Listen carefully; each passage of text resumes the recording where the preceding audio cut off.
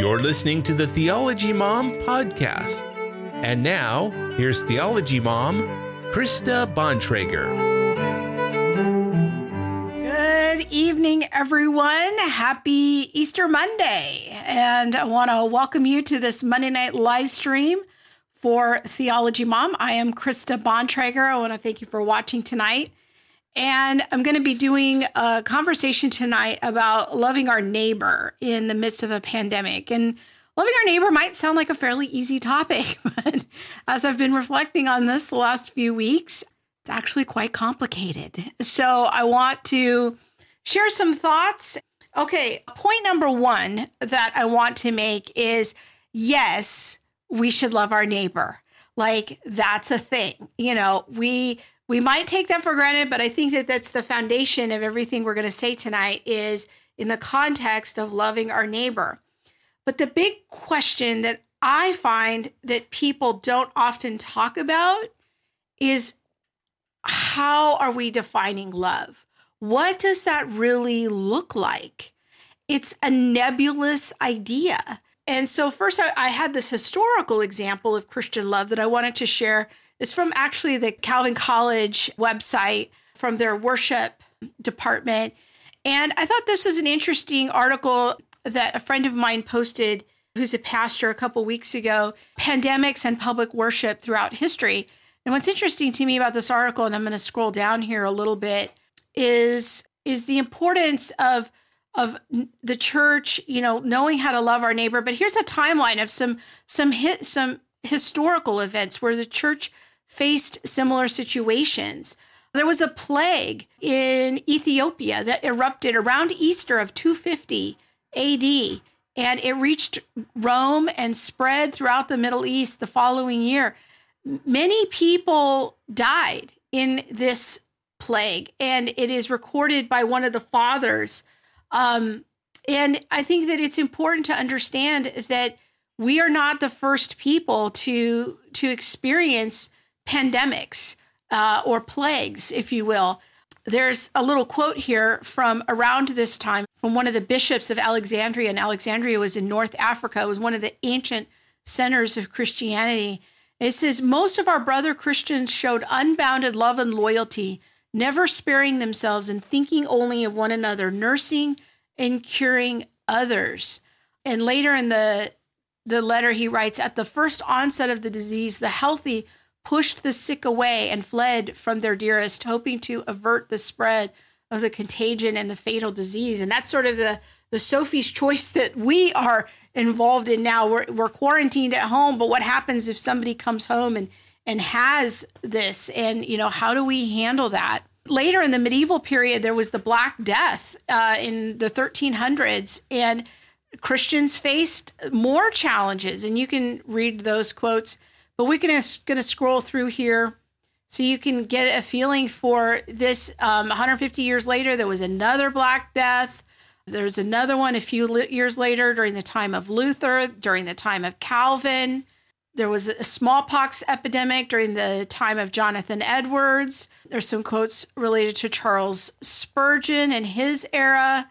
The flu epidemic of 1918. And then there's some really great quote I read on the show a few weeks ago from C.S. Lewis about the threat of nuclear war. But I just want to bring up these quotes to show that we need to put some historical context. Like, there's some wisdom that we can get from the past about what love looks like and what Christians have historically done. And so as we're thinking about what love looks like, we want to be informed by history, that Christians don't abandon love just because there's a pandemic happening, but we're going to have to wrestle with, what does love look like?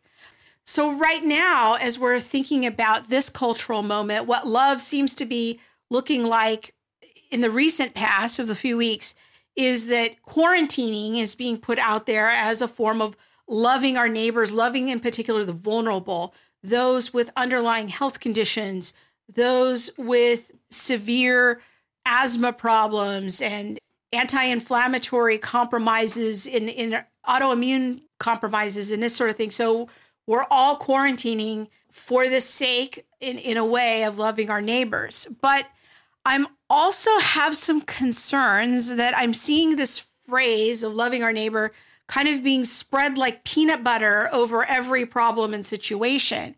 Now, I don't know about you, but I really like peanut butter, so I'm just going to put that out there. I do enjoy it. I will just get a spoonful right out of the jar as a snack. And I like to put it on my apples. If I'm eating apples, I do enjoy good peanut butter. I like to put it on tortillas. And peanut butter is a good thing. Love is a good thing. But when I start seeing things called love, and then I've started standing back and thinking, okay, how are we defining this? And we need to balance loving our neighbor with wisdom toward the rest of God's law. Because as I've said many, many times in my teaching, love is not gospel. Love is law. And God defines what love is. And the way that one of the critical ways that we figure out what love looks like is by looking in the law. That many of the Mosaic laws give us case laws or examples of how God wants us to love him and love our neighbor. Otherwise, love is like this very nebulous, almost meaningless word or emotion. And so I'm trying to figure out how these things go together and how do we apply God's definition of love, not our emotions, not what seems right to us, not in a subjective opinion, but what does God's law have to say about what love is? And how can we balance love and wisdom? How do we balance, the Mosaic law with the Proverbs? How do we put those, maybe balance isn't the right word, but how do we bring them together?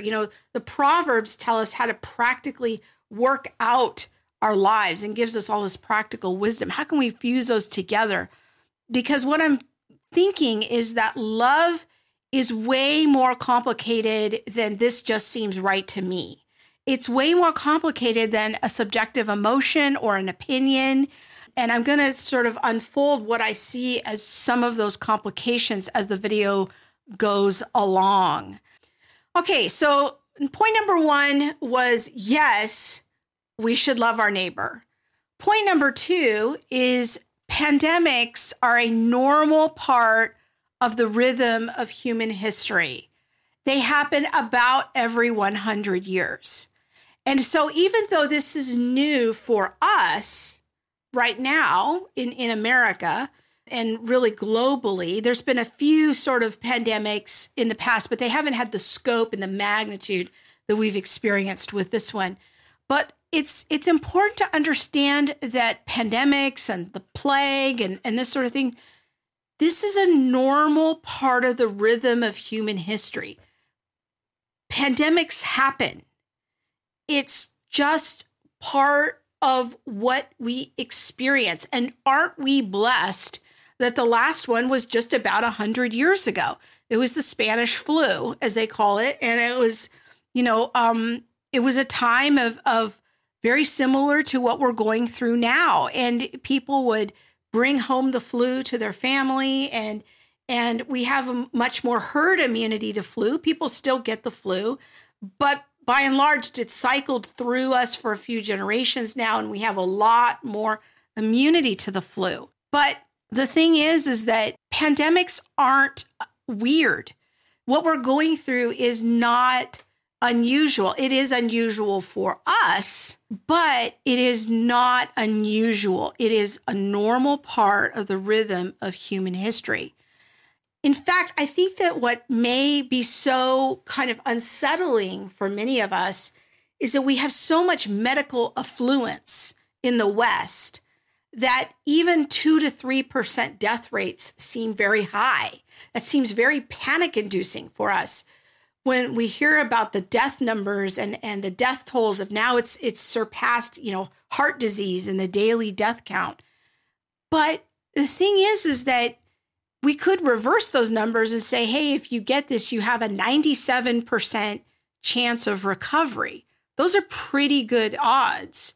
But because we have such a high level of medical affluence, and aren't we blessed in the providence of God to live in this moment where we can enjoy that affluence, 2 to 3% death rates seem high.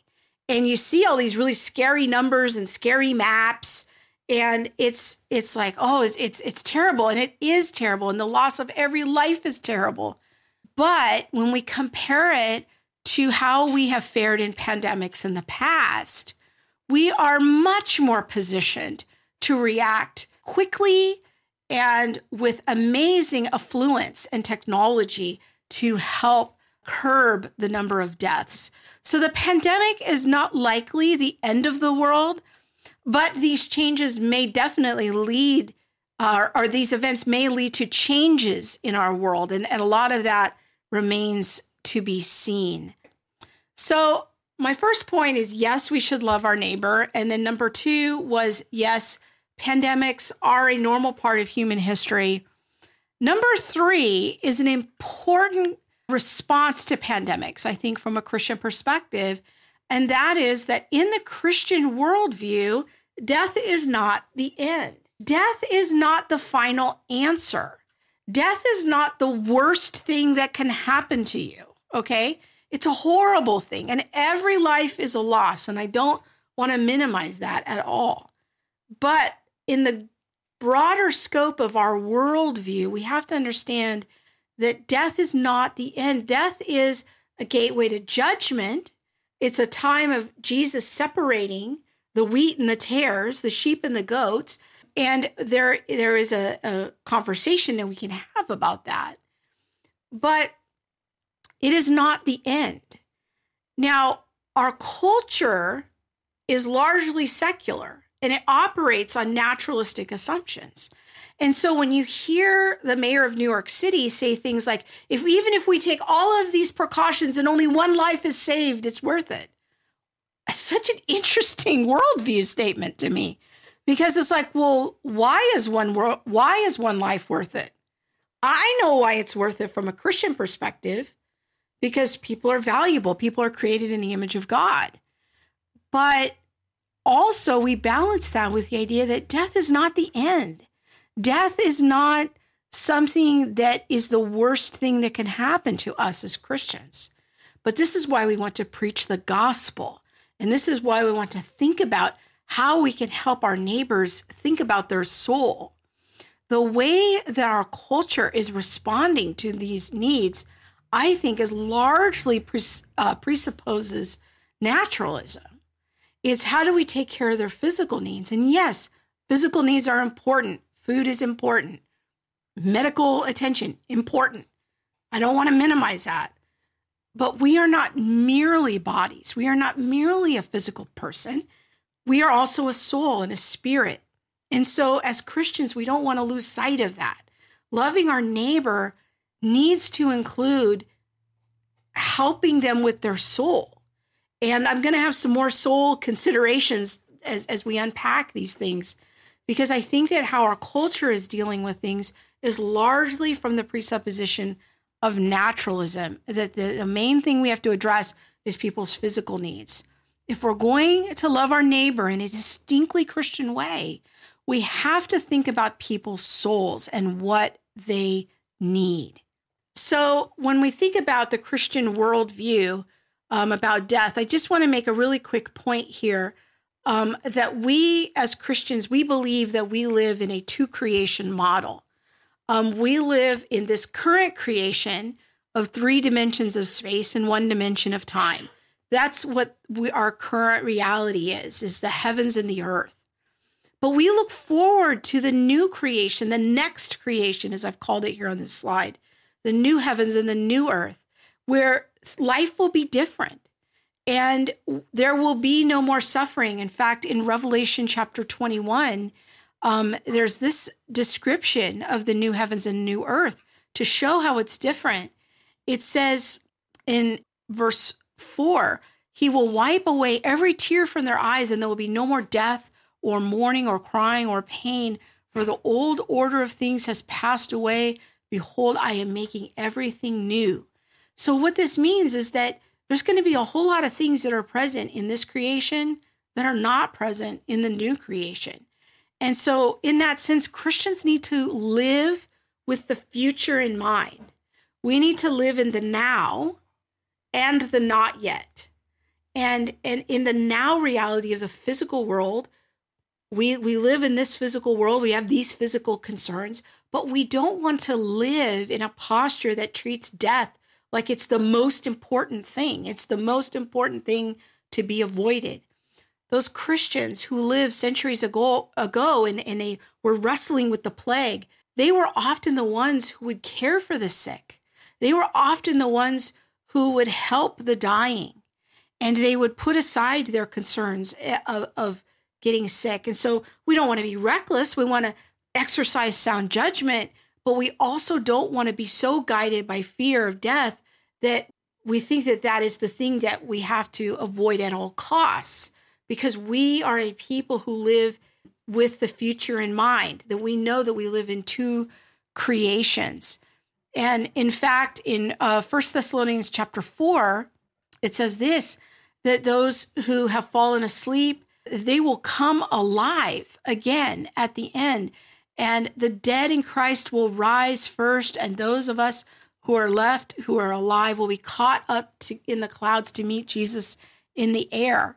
So we want to live in a mindset and in our words that, yes, this physical reality is important. I'm not trying to deny that. But at the same time, that this world is not all that there is. So ultimately, I think it's important to understand that God is in charge of our lives. Catching this disease is not random. It's not random chance. All of our days are written in God's book, it says in Psalm 139. So we can't add one moment, one day to our life. And so we have to walk in a way of trusting the Lord. We don't want to walk in fear. I'm not suggesting that we be reckless about it, but we have to find some balance between the fear and not being reckless, being careful, but not living as if death is the ultimate thing that we are afraid of. Christians stand in this tension of wanting to not be reckless, using wisdom and sober judgment, but also having confidence that this life is not the end of everything and that we have a hope of heaven. And so it makes sense to me why people in many in our culture are terrified of dying. And they're wanting to take extreme measures to not get sick. But we as Christians want to counteract that and point to the eternal hope that is available and care for people's souls. Part of loving them, if all we do is just wear masks and gloves and stay away and quarantine, we have only addressed the people's physical needs. We have not addressed their spiritual needs or their soul care. Okay, number 4 is that quarantining the sick is actually a biblical idea. And I haven't seen very much about this in the public conversation, so I want to bring up this point. Quarantining is actually a biblical idea. There are many laws about quarantining the sick. For example, in Leviticus chapter 13, there's a whole chapter of laws, and I'm not going to read these, but I am going to scroll down to the end here just to give you an example, verse 45 and 46, where it talks about that the person wearing clothes needs to identify themselves. So they wear torn clothes so you can see them a long ways away, and they're supposed to yell out unclean as long as they have the disease, and they must live alone, and they must live outside the camp, outside the city, if you will. And so there are precautions in place in the Mosaic law of quarantining. Quarantining is not something that modern medicine figured out. Quarantining is actually a biblical concept. In 2 Chronicles 26:21, King Uzziah gets leprosy and he has to live in a separate house and he's banned from going in the temple. This is a practical example of how these laws from Leviticus were lived out. We kind of see a form of social distancing, physical distancing in Luke chapter 17. Jesus comes across the path of a leper And it says there in verse 12, as he was going into a village, 10 men who had leprosy met him, and they stood at a distance, and they called out, Jesus, Master, have pity on us. And when he saw them, he tells them to go to the priests. And as they went, they were cleansed. And that's what they were supposed to do under the Levitical law. Jesus basically healed them and tells them to obey the law, because the priests will then verify the miracle. But they're showing a form of quarantining, a form of physical distancing for the safety of others. And so they would yell out in that way. What's different in our case is that we are quarantining the healthy as a prevention. And this is where we are starting to see some very real challenges.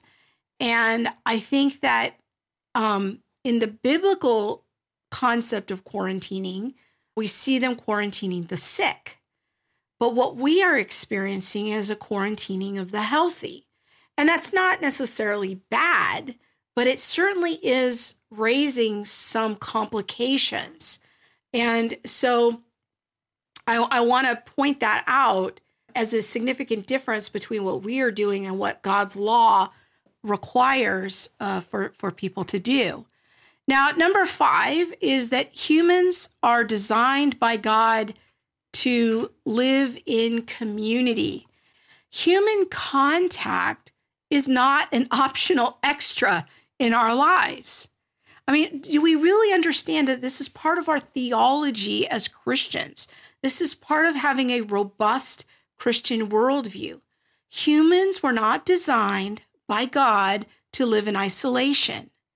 This way of living is not sustainable. And the reason people are having mental health breakdowns, in part, is because we are living in an unnatural way.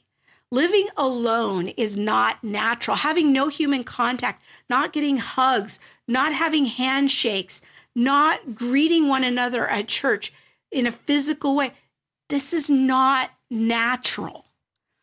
It goes against our created design.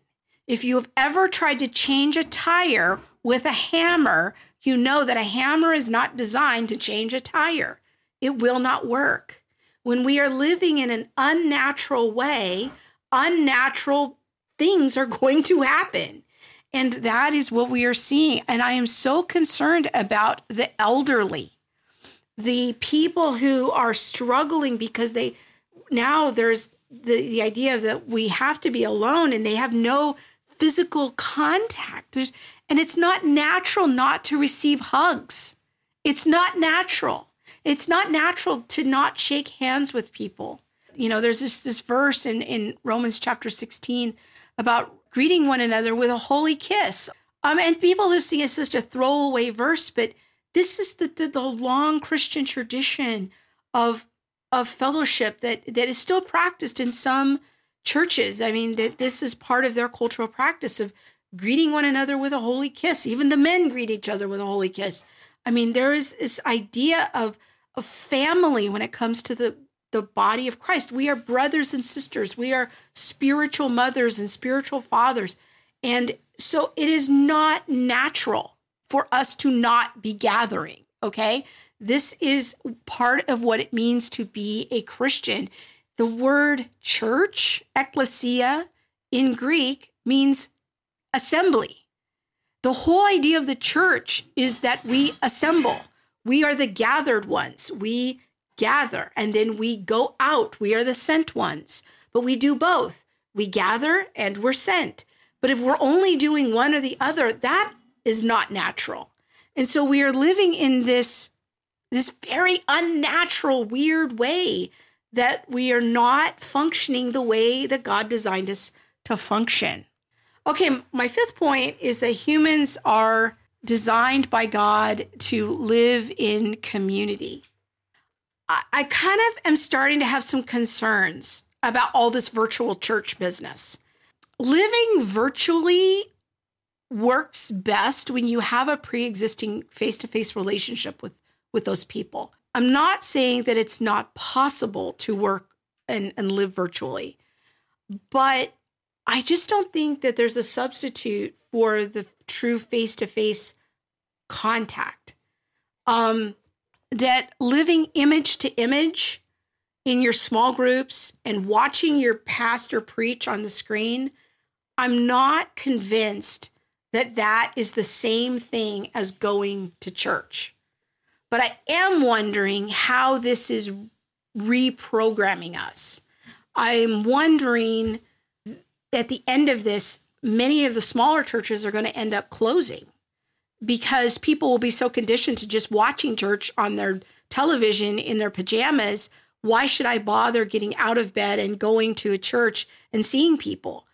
But the thing is that we are designed for community. I have no idea how you engage in things like church discipline virtually. If you never know these people, you don't see them very often, and you don't have genuine relationships with them. What does that begin to look like? What will be the long-term impact of all this virtual church hopping that we're doing now? Will we have the same connections with these people and seeing them as a spiritual family? Will there be rootedness? How will we engage in church discipline? I'm not sure that this is altogether healthy. Now, look, in the middle of a pandemic where it's a temporary situation and we have 2 or 3 weeks of virtual church, I get that. But they're starting to make it sound like this could go on for months. I mean, the president's guy, what's his name? Fauci? I mean, he's talking like he wants the quarantine to last for 18 months. I'm not sure what the long-term impact of that is going to be, and I'm not even sure that that's biblical. I think we're going to get into some other really messy conversations with that. So when we're talking about loving our neighbor and what the church looks like and how we care for one another, the virtual church situation is okay as a temporary Band-Aid, but it is not a solution that can be sustainable for very long and for churches to be healthy and for Christians to be healthy. I don't know if that's really loving our neighbor. Let's go on to number 6 here. God designed humans to work. Wanting to return to work is not a conservative issue. I think it's a human issue. God has designed us to work. If we're going to live in the way that God designed us to be, it is to work. Work is not part of the fall. Work is part of our pre-fall design. Adam and Eve were told to work the garden and to multiply and fill the earth, to rule and to reign on the earth. So when we see things like unemployment coming up, this is just a snippet from the Wall Street Journal last week, that unemployment benefits, the filing for those are way up. That's not merely a physical problem. That's a soul problem too. That's a spiritual problem. Not being able to work is a problem in our soul. It damages us. And so if we're going to talk about loving our neighbor, we have to understand that when people say, I want to get back to work, it's not because they're just radical Republicans and they want to be reckless. I think they're speaking from a place of deep human longing that we are designed to work. And being in quarantine is not natural. What we are going through right now is not natural. This is not how God designed us to work. Another thing I want to point out with this whole work situation is, how do we balance loving our poor neighbors with the sick and the vulnerable neighbors? Because this quarantine situation, this is one of the major concerns that I have, is that this preventative quarantine model that we're engaging in right now, we're not quarantining the sick, we're quarantining everybody, including the healthy, most of which are healthy. It has the potential, this model has the potential to decimate the poor. Now, in my level of affluence, I can survive this situation for a while. My husband is not working because he has a party business. Nobody wants to have parties right now. Nobody's allowed to gather. But we can still survive for a while with our level of affluence. I'm still working. But the poor, the working poor, cannot survive this. And I am very concerned that people don't really understand the impact that all of this has for the working poor. And so we have to balance these concerns. I can't just be focused on these neighbors over here, the vulnerable and the weak and the potentially sick. When there's these neighbors over here that are in the working poor, how do I love these people? And how do I love everybody? Because work is an expression of a universal human longing. Can you kind of start to see how just the phrase, let's love our neighbors, becomes not quite so simple? It's actually very complicated. So this brings me back, this reground us to our number one point that we had in the beginning. Yes, we should love our neighbor, but how do we find that golden mean between loving the medically vulnerable, loving the poor, and not forcing people to live in unnatural, isolated conditions? How do we think about loving the elderly? Yes, we want to love them and not let them get sick, but we don't want to have them be so isolated that debilitates their mental health too. So this is very, very tricky. And this brings me to my seventh point, which is some concerns I have about the government and its relationship to the church. Number 7, yes, Christians should obey the government. And I want to make it very clear. I want to look at Romans 13 again tonight. I know I've mentioned this a lot lately, but we should obey the government. We don't obey the government simply because it's holy. We obey the government even if it's corrupt. Paul tells us in 1 Corinthians 13 that the government, whoever rebels against authority, in verse 2, is rebelling against what God has instituted.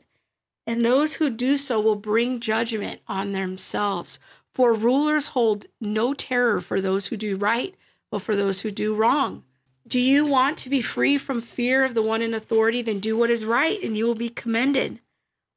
For the one in authority is God's servant for your good.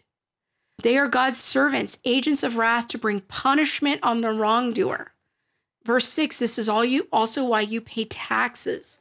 The authorities are God's servants. I want you to notice the language here. God doesn't tell us, hey, you need to obey the government if they're holy, if they're doing the right things.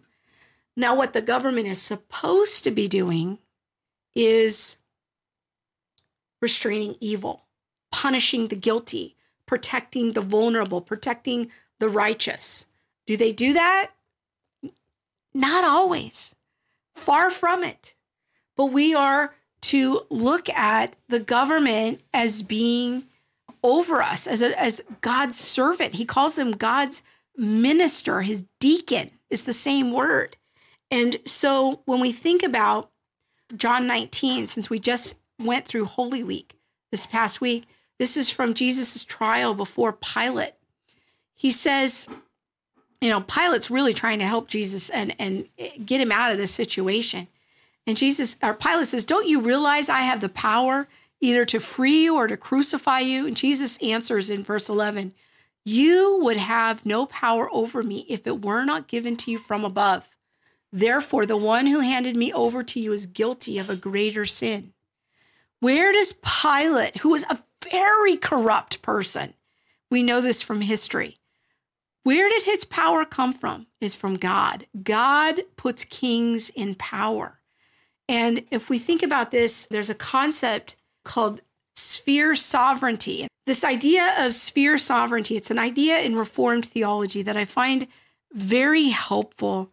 I think that we have to understand that there's kind of 3 major spheres of our society. There's the family, there's the church, and there's the government. The family is the man and the woman, and God is over all 3 of these. God puts these things together. God puts these spheres in power. God appoints the family, the man and the woman, to have children, to multiply, fill the earth, and to rule and to reign, and to instruct their children, according to Deuteronomy 6. So the government sphere is to punish the guilty. They collect taxes. They help to keep peace, ideally, so that the gospel can go out. The church's sphere is the assembly of the church to preach the gospel, to go out into all the world and to enact church discipline. So when we think about Romans 13.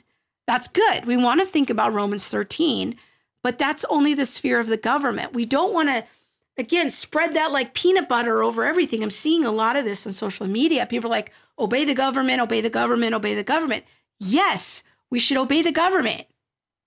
And sometimes there are Acts 4 moments where we disobey the government, which I think is my point number 8, that sometimes Christians should disobey the government because in our sphere of sovereignty, we are the church gathered and we are the church sent out.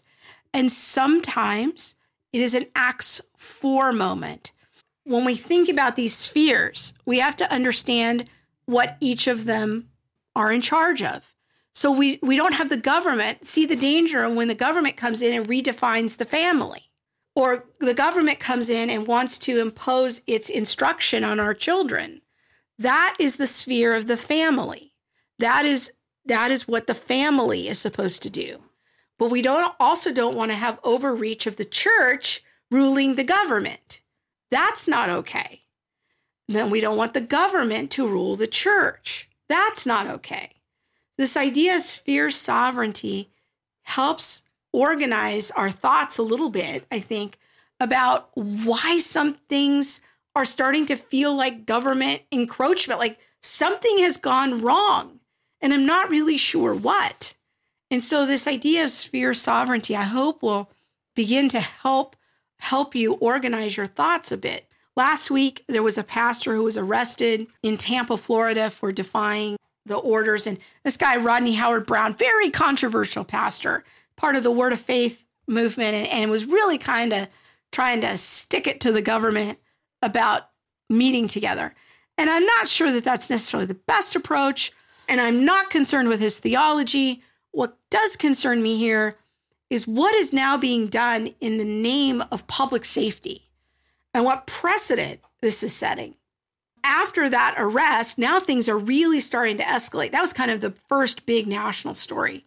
In my own county last week, it became a $1,000 fine and 90 days in jail for gathering as a church, even a drive-through church.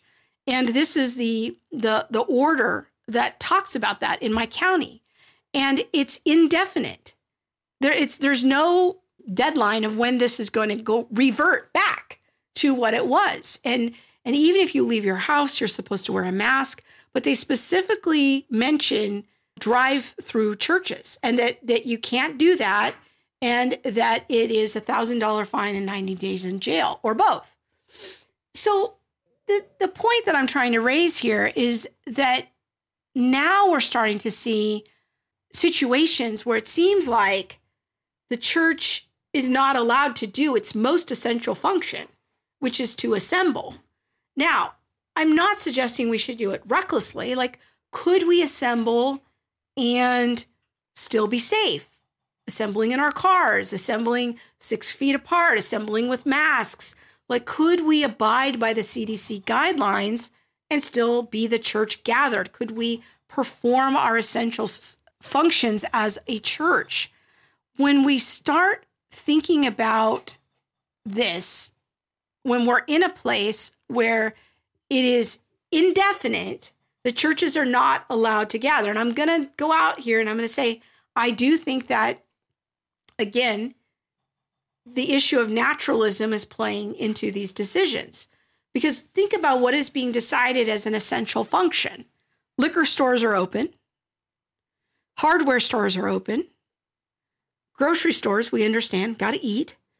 But Planned Parenthood, Monique did a search yesterday.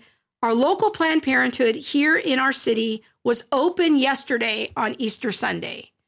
And yet in our county, we couldn't have a drive-through church.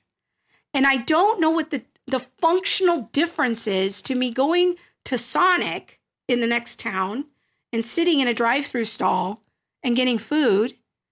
I don't know what the functional difference is between Sonic and a drive-through church.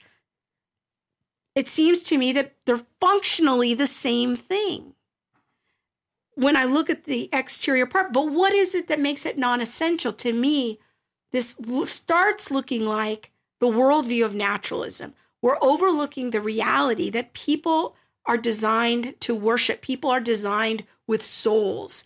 And one of the most fundamental things that humans have been created to do is to worship. And again, I'm going to go back to my earlier statements about this whole virtual church situation. I have real concerns about switching to a mode where all I'm doing is watching some guy preach on a screen. I mean, I get it if this is a 2 or 3 week kind of interim emergency situation, no problem. But many Christians don't seem bothered by this at all. And that itself is bothersome to me because I don't see how looking at a screen is the same functional thing as gathering as a church, which we have done for thousands of years and is in the definition of our name. That ecclesia is to assemble, is the assembly. Yes, we are the church sent out. We should be the church sent out. We go out and we preach the gospel, but we are also the church gathered. And when we can't gather properly, when we can't see each other, hug each other, shake each other's hands, check in on each other, how are we doing? And how in the world do you engage in church discipline? How do you engage in shepherding somebody's soul properly if you never see them? I think that it starts encroaching on the sphere sovereignty issue of the government overreach is what we call it. When I'm just trying to explain theologically how to think about the government overreach issue so that you're not just reacting emotionally, but you have a theological foundation for how to think about it. Could there be a way to love our neighbor, our poor neighbors? Is there a way that we can help people get back to work? Is there a way that we can love the elderly and not just shutter them off because they're vulnerable? Is there a way that we can love our neighbor and still touch them? Is there a way that we can balance freedom and government control? Is there a way that we can gather as the church and do it within the CDC guidelines? I want us to be careful about just rolling over for this and just saying, oh, it's on virtual church, it's all the same. And it's just, I sit in church and I watch people up on the stage, and that's the same thing as me watching on the screen. If that's what you think church is, then we need to have a different conversation about what is the church. And maybe that's a video I need to do. But if you think that that's what going to church is, then we need to have a different conversation about what is the church, because virtual church and the biblical church are not the same things. But what precedents have now been set in the name of love and safety when we start calling everything love? Like here's some scenarios that I can think of. Will Christians be asked to reduce their bandwidth use for essential services in the name of love? You don't want to taint your Christian witness, so you should throttle back your church's use of bandwidth because that's how we love our neighbor. Okay, will we be forced under compulsory vaccines in order to control our movements and gatherings? People can't gather in more than 10 people if all the people haven't been vaccinated. Okay, will that be seen as loving our neighbor? Could children be removed from from the home for the sake of health and safety? And that will be considered loving our neighbor. And can you see how almost anything can be spun into a cry for love of our neighbor? And it almost becomes like silly putty. Like it can just blend into anything. You remember silly putty as a kid? And when it becomes like that, that's when I think love loses its biblical meaning. We need a more principled and biblical approach to defining love. Because you see, love in God's economy is voluntary. It's not compulsory. And so there's a big difference between voluntarily doing things and being under compulsion to do things. Compulsion and love are not the same things. So yes, we can love our neighbors through vaccinations. I think that's actually a legitimate and thoughtful point. But what happens when it becomes compulsory and we can't gather with more than 10 people if everybody doesn't have vaccinations? That's not the same thing as voluntary love. And so we've got to think this through a little bit. We can't just be slapping everything with the label of love. I really wish that there were more Christian ethicists who are stepping forward and getting a voice. So this is kind of my call to the Christian ethicists, like help us understand and think through these complicated issues. We need some really sound, practical, biblical ethicists to step forward in Christian evangelicalism and talk about what it means to love our neighbor. What I've done tonight is just ask a lot of questions and try to lay some worldview groundwork that I see in play. But we need some people who are thinking about these things. Where are you? Ethicists, please help us, because we cannot continue to spread the phraseology of just love your neighbor as yourself, like peanut butter over everything and over this entire quarantine situation, because it is complicated. It is way more complex than that. Anyways, I do hope that you have found something helpful here, and I look forward to more interaction about this. And again, some of these ideas are things I'm trying on. Some of these things are things I'm still wrestling through. The opinions expressed here may or may not be those of my husband, my employer, or my church, or my pastor. But I am trying to share with you some of the things that are going through my head the last couple of weeks, and just asking some questions of like, hey, loving our neighbor sounds pretty, but it is actually quite complicated, because we don't want to selectively love these neighbors while neglecting these neighbors. And we've got some complicated issues to work through. So I do hope that you found this helpful, and I do look forward to your comments. Thanks so much for watching. Bye-bye. Be sure to follow Theology Mom on Facebook, and like, comment, and subscribe on YouTube. Don't forget to catch Krista next week for more theology fun on Theology Mom and all the things. Thanks for listening.